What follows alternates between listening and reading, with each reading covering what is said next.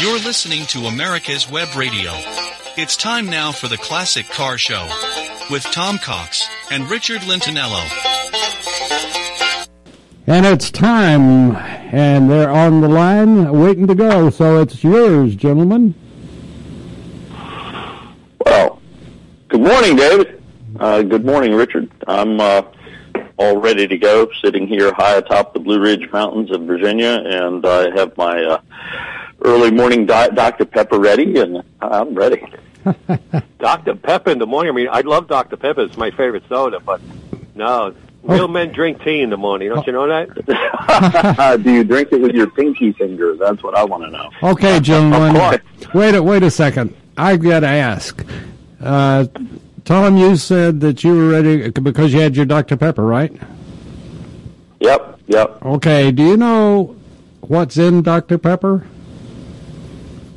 Sugar. I don't want to know. Do you remember the original Dr. Pepper bottle? I used to enjoy hot dogs, David. Okay? Do you remember the original Dr. Pepper bottle that had a clock on it? Do you know why? You know why it had that clock on it?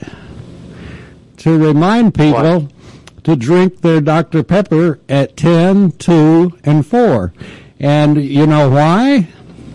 My grandfather owned Dr. Pepper plants in New Mexico, and he divulged he knew Dr. Pepper, as a matter of fact. Dr. Pepper was a traveling snake oil salesman, and he sold his product, Dr. Pepper, and then became a bajillionaire after Coke carbonized Coca-Cola and their cocaine, and he carbonized Dr. Pepper in Waco, Texas. And Dr. Pepper, its main ingredients is prune juice.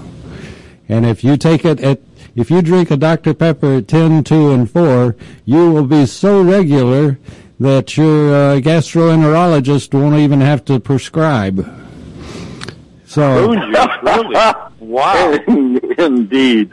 Well, now I know the medicinal benefits of my habitual morning Dr. Pepper. So, well, you got to drink one at 10, 2, and 4. And I probably drink about 4 or 5 a day, actually.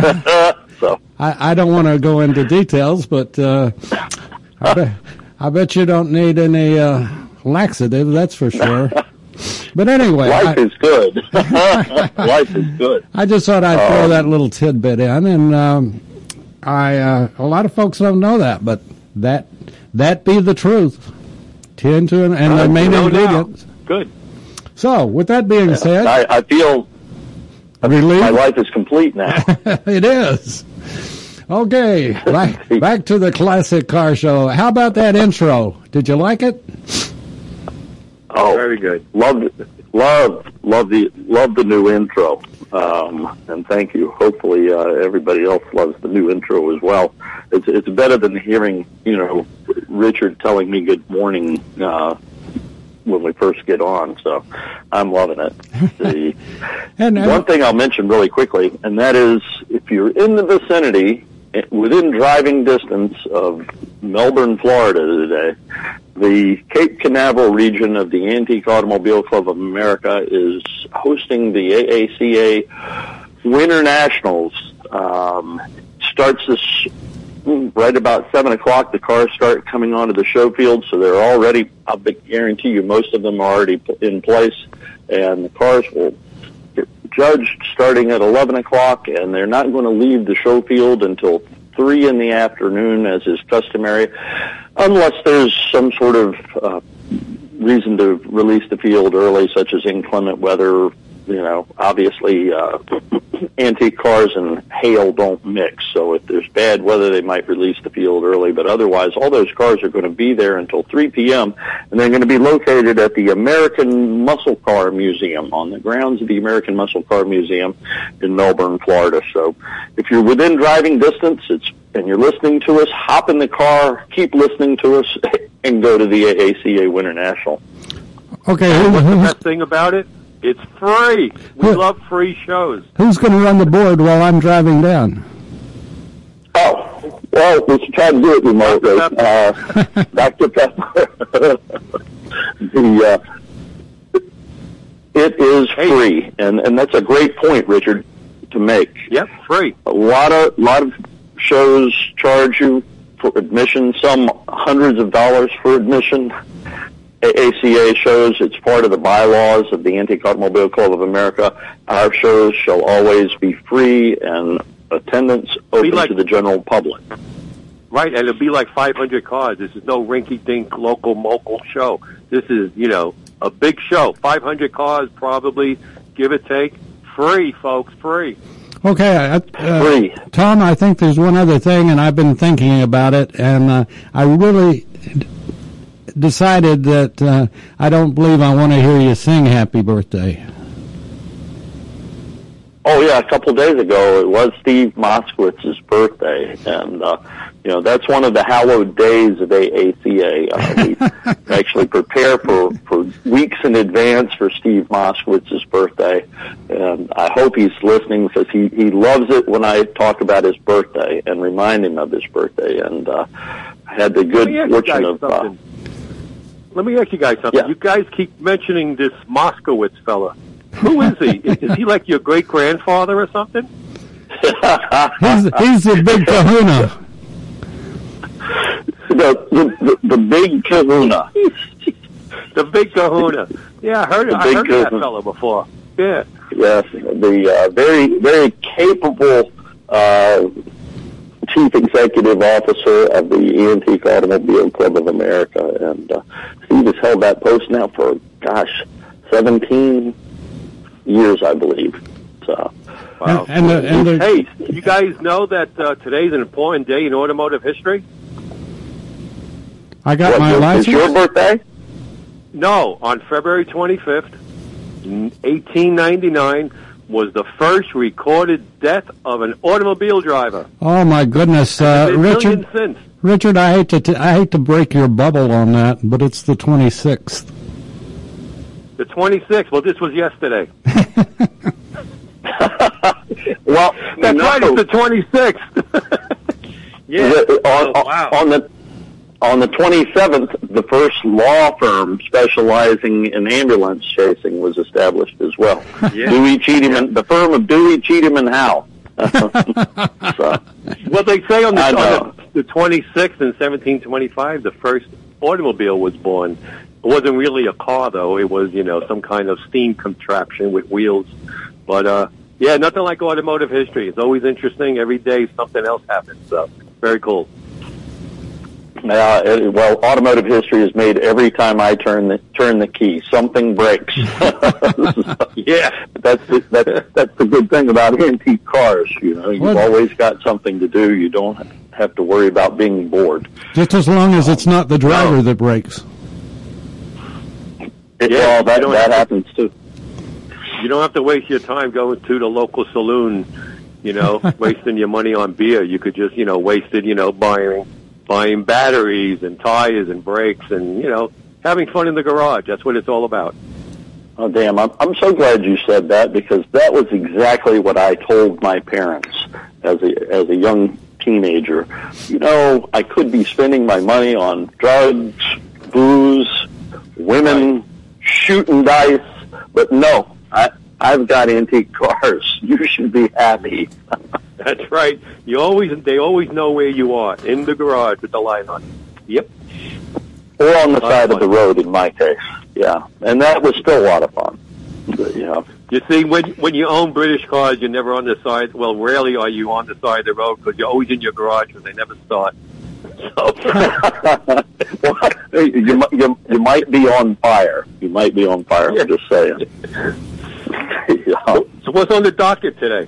What do you want to talk about? So on the docket today, we're going to, first of all, remind people that we have 2 Facebook pages out there that you can learn about the Classic Car Show and associated topics. One is, of course, at the standard Facebook page of America's Web Radio, where you'll not only be able to listen to cataloged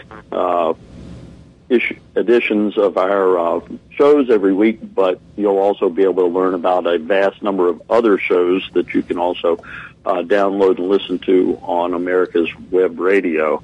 But we also have a The Classic Car Show Facebook page, and you're welcome to post your pictures of your car, your events, and occasionally we'll post some of our stuff and some of our cars and some of our events. But it's a nice opportunity for everybody out there in the listening audience to get together. So the Facebook page, we've got two. The main page is America's Web Radio, and then there is a separate page, the Classic Car Show page. So we invite you to join up and catch up with us out there on Facebook. I want to add. I want to add something to what you're saying. There is that. Our thank you goes out to all the folks that have become patrons. And if you want to be the first to hear this show and with a direct link on it, when it's posted, it'll be posted on Monday afternoon. And if you become a patron, you'll get the direct link and be one of the first to be able to download it and listen to it again. And I'm sure, I mean, look at the valuable information that you've already gotten. The main ingredients of Dr. Pepper. I mean, how you can't get more important than that, you know? And so you can be the first to get that direct from the horses, you know, and I'll just leave it at that. So anyway, back to the show. Well, with that, Richard, we were going to talk about pre-war cars from the brass era, which is generally considered up through 1915. Then came the nickel-plated era, which lasted up into the 20s. And then after that, the chrome era. So we're going to talk about that and the fact, you know, people think about these cars. You know, I don't know why. There's so many misconceptions out there about the antique car hobby. So many people think that, you know, well, gosh, if it's rare, it's expensive. If it's old, not true. It's expensive, and that's not true, is it? Nope, not true at all. Tom, Tom, why don't you take a second and explain what the brass era means, you know? Is it the engine, or is it the... What exactly does... Built prior to 1916. Okay. Yeah, well, so... And not all cars. There was some nickel plating going on during that time period, but those cars are most noted for the headlamps and other trim items on the car were brass or brass plated.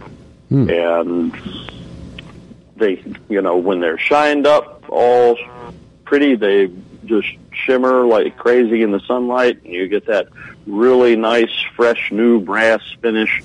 And if you go to a car show and you see one of those cars, thank the owner, because you know that they just spent about 25 hours polishing every last piece of that stuff, because it really does take a lot to polish it out. Now, but it's the plating of the components of the vehicle. I started to ask, can you still get the brass plating done?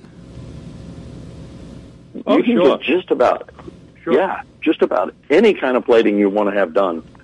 You can still get it done. Now, I will say this, and I'm not being political here, but EPA, our Environmental Protection Agency, is slowly but surely putting all the platers out of business little by little. But I will tell you, the finest ones remain, and there are a lot of really great plating shops out there. But no matter what the finish on your components are, whether it's brass era or whether it's a modern era, you can generally find a way to have it replated.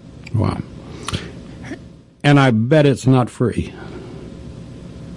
No. It's actually expensive, but it's worth it. It is worth it. I keep hoping and praying that someone's going to come up with a really nice, finish you can apply at home that looks like chrome, but it hasn't happened. Which is what I'm doing today. I'm doing black oxide finish on my nuts and bolts for my Triumph. So there are kits available, but not brass plating. Well, another reason to buy a British car. You can plate at home. Well, black oxide, you could plate, all kinds of bolts and fasteners and things like that. And I've been working the last few days cleaning several hundred fasteners. So today's the big day to dip them into black oxide and see what happens. But unfortunately, you can't do that to brass. You can't do that to nickel or even, cadmium plate. And although there are kits available, but they come out too yellow. So a good plating shop will take care of you.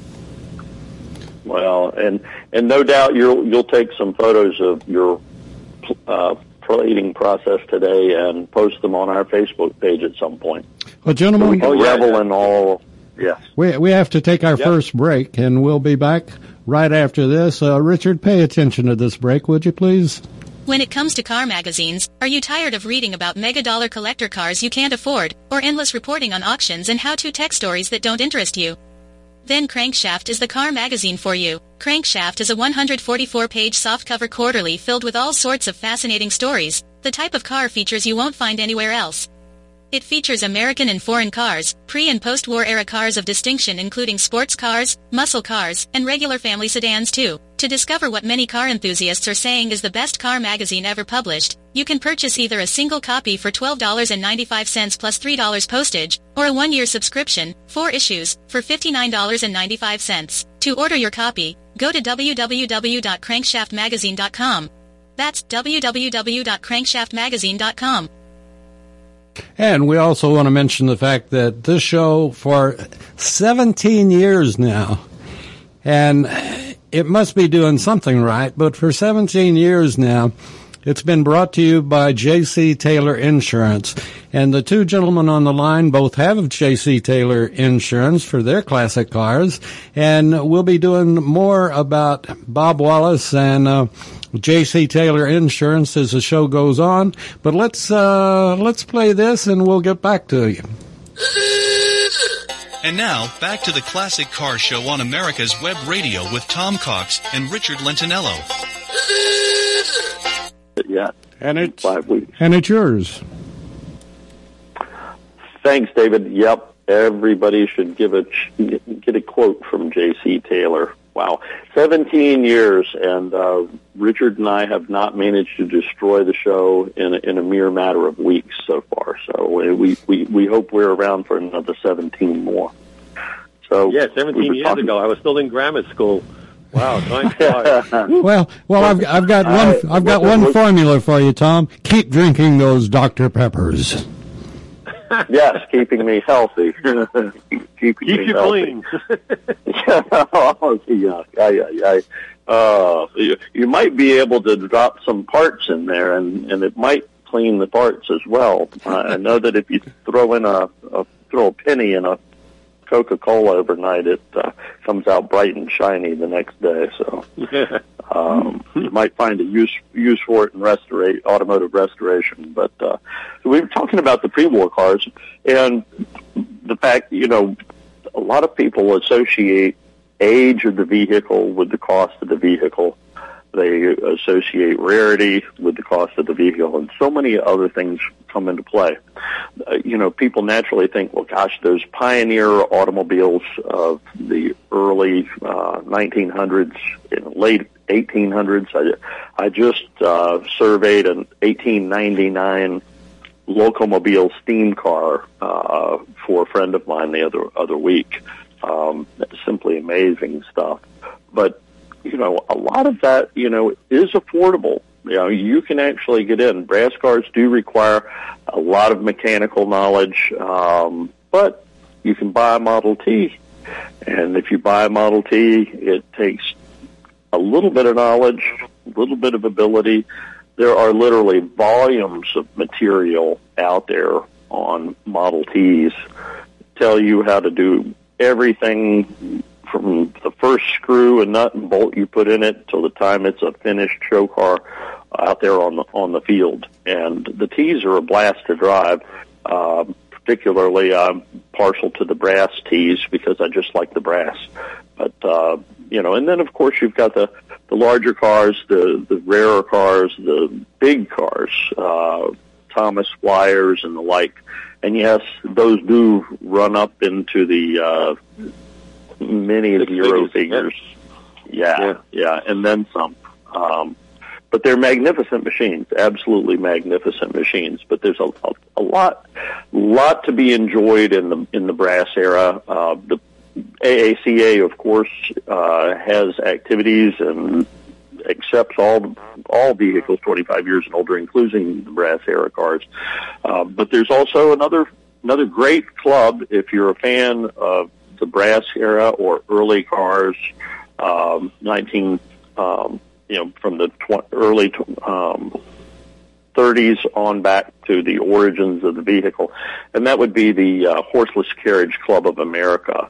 And they have a great publication called the Horseless Carriage Gazette, and it is edited by a friend of mine, the very capable Tracy Lesher, whose mom, incidentally, was a great friend of mine. She was a great lady, Janet Ricketts, who was also the very first female president of AACA. But the Horseless Carriage Club of America is a great resource. Yeah, great resource for the brass era. But you know what's the best thing about pre-war cars is that you drive slow. You know, they're not speed demons. You know, you don't drive fast when you're behind the wheel. You just sit back and you motor along, and you just smell the roses as you're on these back roads, and it's far more enjoyable than, having mega horsepower under the hood, which of course is fun, but, it's nice to go slow and enjoy the scenery and listen to the birds as you're driving by and smell all the flowers, and it's just a relaxing experience driving, pre-war cars because they don't have a lot of speed. You're connected to the road, so you're always working the machine. You're involved 100%. And, I think that's what's the most attractive thing about owning a pre-war car. No doubt the experience is so vastly different, and you're absolutely right. These days we are constantly engaged in everything online. Our phones, we're constantly looking at screens. We're constantly in a hurry, and the pre-war cars give you an opportunity to unplug and to really relax and take it down a few notches. I remember being on an AACA tour a number of years ago, and I was fortunate enough to be the passenger in a early 20s Chrysler touring car. And we spent 4 days in that car. Of course, Wes Peterson was at the wheel, so it was really frightening. But it was great when we were moving slowly and Wes wasn't scaring me. It was quite the trip. I remember laying across the back seat, going down the road at a leisurely pace. The wind, being an open car, the wind blowing through your hair, so to speak, and we even ended up in downtown Washington, D.C. on the mall with that car and made several laps of the mall down there, and that was just absolutely a blast. It was great fun. Now, it's a great alternative to Model Ts, which I prefer, is the Model A Fords. They were a little more modern, through the 20s and early 30s up until 31. We had a Model A Phaeton at the Hemmings Motor News collection, and I've driven that thing many times in and around the roads of Bennington, Vermont. And it's such a relaxing car to drive. It's easier to shift than a Model T, of course, but it's I'm not going to say they handle incredibly well, but they do hug the road. You take your time. You're engaged fully when you're driving that thing, and another great thing is no matter where you go, people are honking, they're waving, they're smiling, giving you a thumbs up, and it's just a great driving experience. And Model A's, man, those things are very affordable. Remember, we love cheap cars, and you could still pick up Model A's for less than $10,000 of requiring work. And every part is available practically. I mean, you can get everything for these cars. So, don't be put off by the age of the car thinking you can't get parts. They're very popular. Henry made gazillions of them. So there's parts out there. There's a Model A club. There's a Model A Restorers Club. There's the two big clubs. So, anything and everything is available for those cars. So, consider those. Of course, then you could go with the Buicks, and and Chevrolets and all those early cars. But, those are a little harder to find because they didn't make as many as the Fords. Gentlemen, well, one thing about the Model 8. Let me ask you something. You all are a lot more familiar with the clubs than I am, but if you're interested in a Model A or a Model T, depending on your thoughts on it, can you join or go to one of the clubs and ride along with some of the guys that have a Model A or a Model T and find out if that's really the one that you want?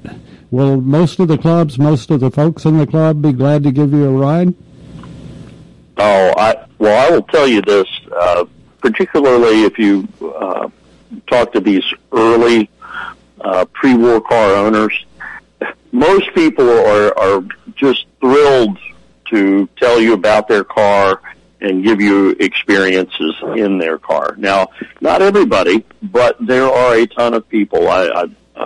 Good friends, the Weavers down in Pine Tops, North Carolina. I know if you were to see them at a Model T event and you went up and said, hey, listen, I really want to learn about the Model T. Is there any chance I could catch a ride in one of these? They would see to it that it happened. The quality of the people that you meet, the boundless enthusiasm. And the other big thing about it is don't be intimidated by the lack of knowledge of the operation and repair of an earlier car. These people, they possess so much knowledge, and if they don't know the answer, they know where to find the answer, and they can guide you. So you're absolutely right, David. The greatest place to start is to start with a club, and I know these days, stats will show that people are not joining clubs per se, but try not to think of it as a club. Think of it as an association and get involved. But yeah, Model T Ford Club and others, they're just great resources, as is AACA. We do a lot of ride-alongs at a lot of our events too as well. And if you ever catch me and you want to go for a ride, I'll throw you in the passenger seat. And who knows, we might even get adventurous. I might even give you the keys and just let you drive. I'm known to do that too. Wow. What a nice guy. Phew. You just can't tell time sometimes. I might even let you drive. Yeah, I like driving all kinds of cars, They all provide a different experience, a different thrill, a different memory. They're just absolutely wonderful, no matter what it is, no matter what brand. They're all different. They're all unique. And that's the thrill of joining a club, especially, a multi-mark club where you can meet fellow members who have different types of cars. And before you know it, you never thought you wanted, a Packard, but before you know it, you went for a spin in one, and that's the car you want. So you're right. It is good to sample before you buy, because that may change your mind into what you really want to get. No, it's absolutely a good idea to get involved with people who actually own cars that you think you're interested in, because, as Richard said, it's good common sense. I've actually driven a couple of cars that I thought I was going to love, and once I drove them, I just realized, you know what, this isn't really, I like the car, I like the way it looks, but it's just not for me. And right. Saved me time. That happened to me with a Lotus Europa. I always wanted a Europa, and I finally met this guy, and I said, "Hey, can I, sit in that?" I couldn't get in. I mean, I'm 6 foot, just about 6'3", and when I finally squeezed in, it took me like freaking 20 minutes to get out. So there was, something. I had to write that off my list, but that does happen. You want to sample the car first because you may not fit in it. It may not be comfortable enough for you to do some driving in. So, sample before you buy. Gentlemen, on that note, it's a good time to take a break and let people digest exactly what you said, and they can look up online the club nearest you. So we'll be back right after a couple of messages. Want to remind everybody, this show is brought to you by J.C. Taylor Insurance, and we're working with Bob Wallace and John, somebody, to get some copy from them so we can do their spots. And rest assured they're good because our two gentlemen, Tom and Richard, both have J.C. Taylor Insurance, and they know the importance of the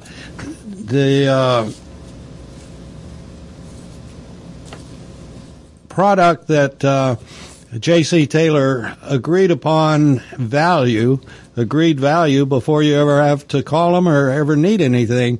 But you can't beat the people there, and the people are what makes the company at J.C. Taylor, starting from the top, Bob Wallace, down to that young lady that answers the phone.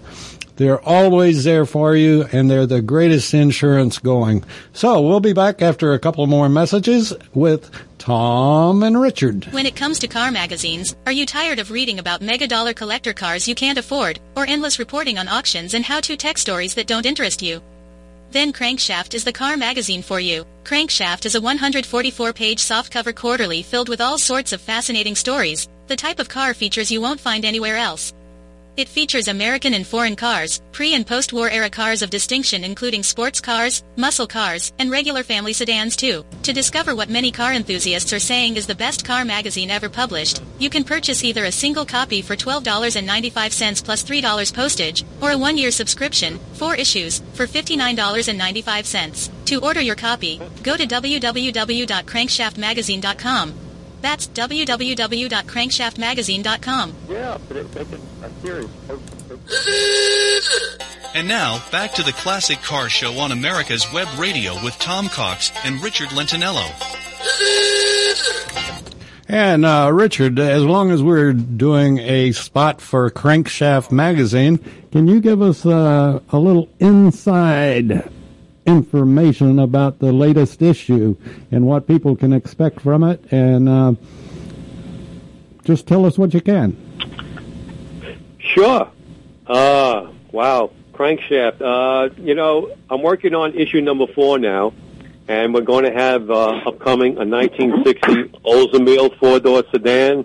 Going to have a 59 Thunderbird, Talbot Lago, a one-off BMW. We're going to have a 1929 Rio, and some other stuff. But issue 3 came out 2 months ago, and 144 pages, soft cover quarterly, and it's filled with all kinds of American and post-war cars. And if you're interested, please go to crankshaftmagazine.com, and you could order a single copy or a 1-year subscription. So, and a lot of the ex-Hemmings, editors write for Crankshaft, like Jim Donnelly and David LaChance and Milton Stern and Jim Richardson, Walt Gosden. So, why don't you give it a try? We really appreciate the support. Well, we appreciate you and what you're doing and keeping this hobby alive, and it's done through quality, and Crankshaft Magazine is definitely high quality, high tech for the classic car industry. So, with that, back to the show, and Mr. Cox and Mr. Lentinello.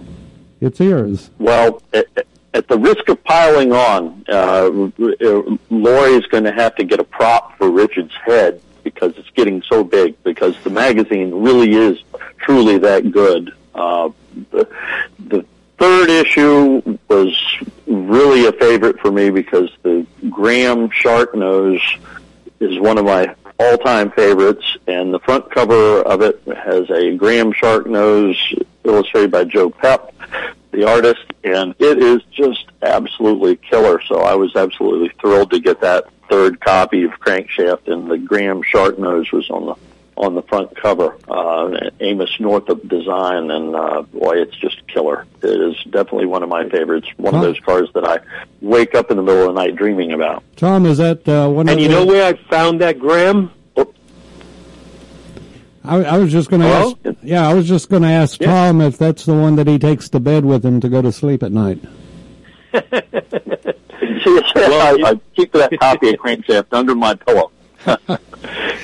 I found that Graham Shark Nose on the show field at Hershey 3 years ago. And, that's the great thing of going to the big Hershey car show on Saturday. It's filled with, 1,500, 2,000 cars. And there was that Graham sitting there. And it was in Connecticut, and we hooked up with the guy, and you just never know what you find when you're cruising the fields of car shows, things like that. Just fabulous. That's an exceptionally well done car. It just blew my socks off. And I think that same year there was also a second Graham from the NB collection up in Allentown that was on the show field too, that had been restored a couple of years prior. And then if you want to see a Graham Sharknose, not that we're on a Sharknose kick or anything, but I'm guaranteeing you can probably see one at the Charlotte Auto Fair upcoming in April. My good friend Bob Feldes from Greensboro, who's sort of the doctor of Sharknoses. Bob possesses all the Sharknose knowledge, keeps it in a safety vault in his home, and as well as parts too. But if you want to see a Sharknose, his Sharknose combination coupe should probably be at the AACA National Meet on the Saturday of Charlotte Auto Fair. So not to get that's the Speedway, right? Yep. Yeah, Speedway. Yeah. That's a great show. Yep.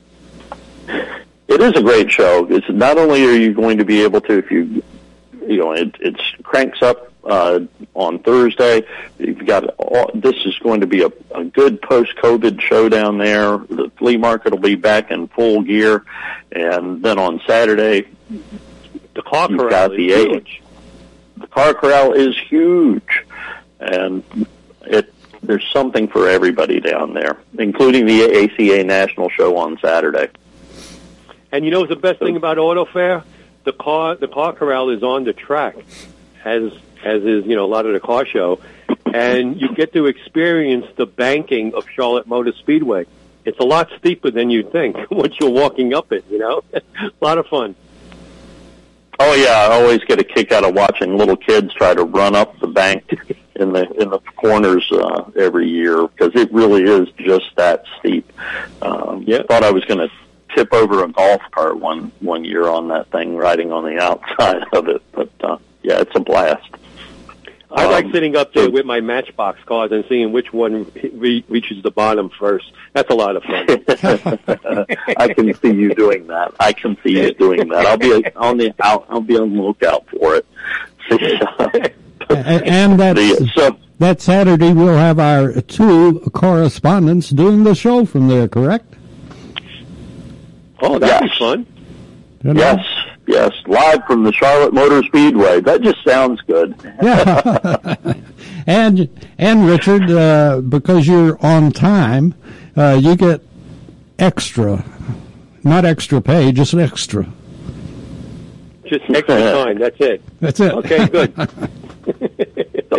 Don't give Richard anything extra. It only creates problems for me. So the pre-war cars. If you're interested, go for a Mark Club, but join up with AACA or HCCA, the Horseless Carriage Club of America, and you can find them at www.hcca.org. And again, a shout out to Tracy Lesher and fine publication she edits, Horseless Carriage Gazette. Everything you ever wanted to know about the horseless carriage, but we're afraid to ask. So Tom, tell us about what is your pick of the week? Do you come up with any interesting cars that are cheap and fun? Because we love cheap cars here at the Classic Car Show. Cheap is good. Antique cars are not expensive. It's not a rich man's hobby. And this car, the pick of the week, I wish I had a drum roll, but the 1954 Chevy four-door sedan with the stove bolt 6, 3-speed on the column standard transmission, equipped with no rust, and available for only, wait for it, 2,500 clams. Yes, you heard that right. 2,500 bucks. You could buy this car. It has a floor. It has a floor. It has a trunk. Where's it floor. from? It is a Colorado car. Colorado so car. It must be nicely rust-free. It is rust-free with just a little gentle patina. $2,500. You know, why would you waste $2,500 buying your wife some jewelry that she's going to stick in the drawer and wear once a year, when you could have a beautiful car like this, driving around and take her to dinner with? I'm sure she would rather have this Chevy in the house than a rock on her finger. You know what I'm saying? Oh, and if you were to do that, she might encourage you to buy more. I think so, too. I mean, once she feels the thrust of that 125 horsepower straight six, I mean, those are great cars. And you said it's a four-door sedan, right? Four-door sedan. Light Was patina. it the 150 series? Is it the 150 or the Deluxe 210? Which one? It's the Deluxe series. For $2,500, and it's Deluxe series. But the Stone Volt 6 can't be beat. I mean, a lot of attention goes to the 55 Chevys, the hot one, because that was the year for the introduction of the small block Chevrolet that is so beloved by everyone. But as a consequence of that, the Stove Volts kind of get overlooked at times. But Chevrolet's entry into the six-cylinder realm started in 1911, and from 1911 to 1913, they had their first Chevy 6, which was a 299 cubic inch T-head configuration engine, had valve on either side of the cylinder, and that lasted to 1914. 1914, they came out with a L-head known as the Chevy Light 6, which was 271 cubic inches, but it was a flat head or L-head design. At the time, though, Chevy and Ford had started to kind of get heated up into a sales race. 1927 was actually the first year Chevrolet outsold Ford. Now, you got to remember that Henry closed down all of his plants in 1927 to do the changeover and come out with the Model A. So his whole operation was shut down for quite some time. But in the meantime, Chevrolet was working on the Stove Volt 6, which debuted in 1929, and the first generation of that engine lasted all the way to 1936. Very capable engine, known as the Stove Volt 6 because the fasteners and bolts in the engine resembled bolts that were used in wood stoves that everybody used, potbelly stoves and wood stoves that people cooked with at the time. So really, really indestructible. I actually have a 1930 Chevy Roadster, and I can attest to the fact that it's got a lot of pulling power. Up here in the mountains, my Model A people are going to beat me to death, but the six-cylinder engine has a little bit more torque. I can actually maneuver up here in the mountains a little bit better with the 6. Not that I wouldn't love to have a Model A. Right, but what's the great thing about this 54 Chevy is if you love Chevys and you like 50s cars, but you can't afford a Tri-5, you can't afford the more popular 55, 6, and 57 Chevys, this is a great alternative. They made something like, 400,000 of the various models in 1954. Not a gazillion? Not a gazillion, but they made, close to a million. But there's plenty of parts available. A lot of parts have been reproduced, and they have a look all their own. They really are handsome-looking automobiles. They have a nice front end, nice grille, and they are stone reliable. They're very durable, and you'll stand apart from the Tri-5 crowd. Which, let's face it, those cars are everywhere. But how many times do you see someone pull up in a 54, 53 Chevy? Not that often. So, no, they're great looking cars. Gentlemen, 2,500 smacks. Bam, you're in a car. 2,500 bucks. You're in bam. Cheap cars are good. Bam, cheap cars are good. Folks, we're going to have to take our last break, and You're listening to the Classic Car Show only on America's Web Radio, and I'm going to impose on you two to give me your thoughts on J.C. Taylor Insurance. Just a quick 15-second thought. Well, they're based in Pennsylvania, and Pennsylvania people are very nice. We all love, anybody in the antique car hobby loves Pennsylvania. It's sort of the seat of the antique car hobby, but as you mentioned, Bob Wallace and his team, professional group of people that are always ready to help, and you never have to worry about any monkey business. You're getting good insurance and good coverage from people that can guide you to the proper product to cover your vintage vehicle. And with that being said, we're going to take one more announcement, and then we'll be back on the Classic Car Show. When it comes to car magazines, are you tired of reading about mega-dollar collector cars you can't afford, or endless reporting on auctions and how-to tech stories that don't interest you? Then Crankshaft is the car magazine for you. Crankshaft is a 144-page softcover quarterly filled with all sorts of fascinating stories, the type of car features you won't find anywhere else. It features American and foreign cars, pre- and post-war era cars of distinction including sports cars, muscle cars, and regular family sedans too. To discover what many car enthusiasts are saying is the best car magazine ever published, you can purchase either a single copy for $12.95 plus $3 postage, or a 1-year subscription, 4 issues, for $59.95. To order your copy, go to www.crankshaftmagazine.com. That's www.crankshaftmagazine.com. And now, back to the Classic Car Show in really good condition with Tom Cox and Richard Lentinello. Okay, back to the guys. Henry Payne. And it's yours, Tom and Richard. Thanks, David. So, anyhow, one more shot for it. The 53 and 54 Chevy, one of the unsung heroes of the 50s, and you can buy everything you need for those cars. And engine, mechanical parts, all easy to come by. And guess what? They're cheap. They're cheap, relatively speaking. We love cheap cars. We love cheap cars. You know, cheap cars are fun. So take a look at a 53 or 54 Chevy, and I will actually post this one on our Facebook page at The Classic Car Show on Facebook, so you can have a look. And then, of course, Richard's going to tell us about it, or actually take some pictures of his plating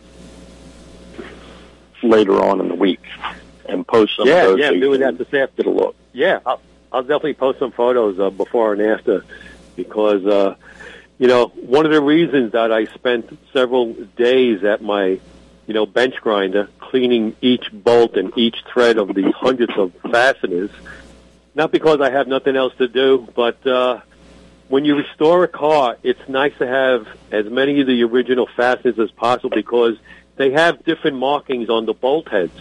And, it's nice to preserve the original fasteners. This way the car looks more authentic once it's restored. So that's why I'm doing it. I want those original markings on the bolt heads. And, it may be a little crazy to do that, but, so many times you go to car shows and you see bolts that someone bought at the big box store, usually, garbage from overseas, and they have this cheap plating on them, and it just diminishes the value of the car. It diminishes the authenticity of the car. So, there are certain bolts that you can't reuse, especially if they're heavily rusted in the threads or on the shank. You don't want to, put a rusted bolt back on your suspension. So sometimes you do have to replace them, but that's the whole reason why I'm taking care of these bolts. So you have the original markings on the heads. So that's why. Yeah, typically you'd want to replace those bolts that are torqued substantially to spec. Sometimes head bolts and other bolts of that nature, and suspension bolts, like you mentioned, because they do tend to actually stretch a little bit with time and with the torquing procedure. But yeah, absolutely. What I use, and of course, if you use the wire wheel at the grinder, you do so at your own peril. I don't know any of us who haven't use the wire wheel to get the rust, etc., off of a bolt or some other part. And man, those things will grab them from your hands if you're not careful and sling them at speeds in excess of hundreds of miles and a gazillion miles an hour. And they'll either sling them at you, bounce them off your head, or stick them through the wall. I lost 3 fasteners yesterday. They're somewhere in the garage because they got flung across the room. and wear eye protection. You got to wear eye protection, because I'm sitting down last night watching TV after, relaxing at the end of the day, and I feel something in my head, and it's one of the little bristles from the wire wheel that went flying off and got stuck in my hair. So even wear a hat, you got to protect yourself. So, and, when I work on my cars now, I wear a lot of gloves. I have a big box of, neoprene gloves and latex gloves, depending on what I'm doing. And you got to protect your body as you're doing the work. You really do. Well, all those gloves, I'm not bending over in your shop. Oh, I didn't say that, did I? But I would tell you this. So as a safer alternative, now it doesn't do the same job at times, but a safer alternative at times to the wire wheel of doom would be the vibratory tumbler. And I have used a vibratory tumbler. Actually, I bought one at Harbor Freight, and you can buy different kinds of media to go into the vibratory tumbler depending upon what type of fastener you're trying to derust and clean up. You can buy some that's like little pyramids, sand, et cetera, depending upon which type of finish is needed for the final product and how gunky they are and what kind of gunk is actually on, whether it's just paint, whether it's baked on grease and grime, whatever it might be. It does take a long time, though. It does take a long time. But more importantly, okay, they could be more deadly than the wire wheel of doom. And that is if you use the vibratory tumbler, do not walk away from that thing and just leave it running all day long, unobserved, because, I had a friend of mine told me, he said, "Hey, Tom, do me a favor. I need these fender bolts cleaned up. I know you've got that vibratory tumbler that you got from that company that has the Chinese vibratory tumblers, and would you please do that for me?" And I'm like, "Yeah, sure, I'll do it, but I want to do it on a day when I can actually, turn it on and be in the garage with it." And he's like, "Why?" I was like, "Because I'm worried about it burning the house down." And I kid you not, as God is my witness, Robert gave me those bolts. I put them in the tumbler. I came inside. I fixed the sandwich.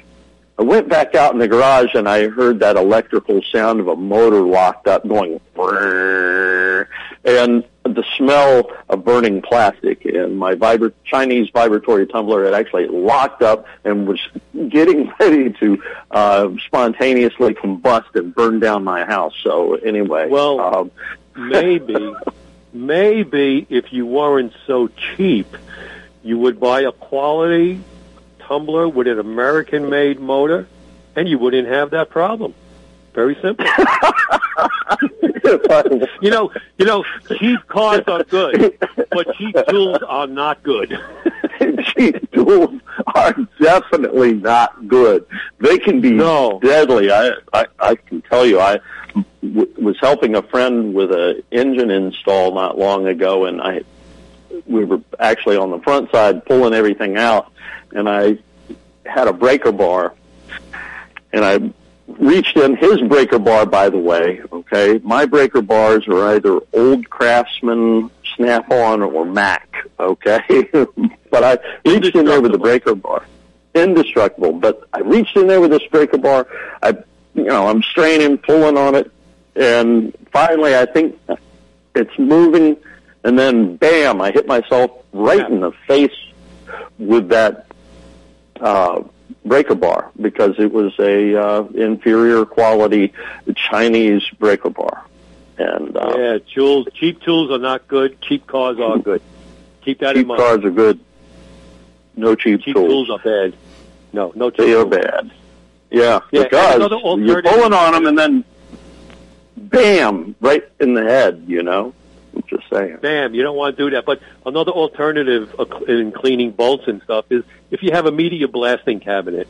If you don't want to, if you don't have a tumbler and you have a blasting cabinet, you can blast, the heads of the bolts and little brackets. So that's always good.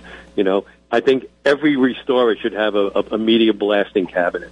I do, and it's my favorite tool. I love it. Yeah, the media blast cabinet is like a little slice of heaven. It really, truly is. And for those of us who want that immediate gratification, the transformation before your very eyes, you can put whatever you've got into that cabinet, and man, it's just satisfying. You're just in there, cleaning all that rust off. It's just good stuff. And but one thing about it is don't let your family, your wife, your kids learn how to use the media cabinet, because if you do, they're going to be in there using it too. A lot of fun. It's a lot of fun. It is. It's kind of mesmerizing, and you forget all your troubles. You're just watching the blasting just remove the rust of the paint, and it's very enjoyable. I mean, it's a little tough on the back, so I have a rubber mat on the floor that I stand on, and that makes a huge difference. So protect your legs and your back. Stand on a rubber mat. Hey, that sounds pretty good, doesn't it? It does. You should be a spokesperson for Scat Blast or somebody like that, I think. But it really is. It's relaxing, and it is mesmerizing, and the immediate gratification is wonderful. But, and as with the vibratory tumbler, you use a different media for every type of occasion, no matter, depending upon what like you would use for heavily rusted parts, something called Black Beauty. Just pour that in there. It's more aggressive. It's going to get the rust off faster. It's sharper. And then if you're doing engine components, you can actually get crushed walnuts and use crushed walnuts on moving parts. Don't the metal. It does not destroy the metal. A sober thought today that I had this morning, and I have a number of friends who are car hobbyists in the Ukraine, and I've been communicating with them over the last several days, and I must say that what's going on over there in the Ukraine is pretty distressing to me. I hate seeing what's happening to them. Their democracy is not quite the same democracy as we have here in our country, but they're losing a lot, and hopefully they can still participate in their hobby moving forward. Gentlemen, which brings me to the thought that, you know what, in our country, we are so blessed to have our young men and women in the military and our veterans, because without those folks, we wouldn't be enjoying this great hobby of ours, and we would not be talking to you this morning here at the Classic Car Show if it weren't for our active duty and veterans in the military. Touche. Okay, let's wrap up.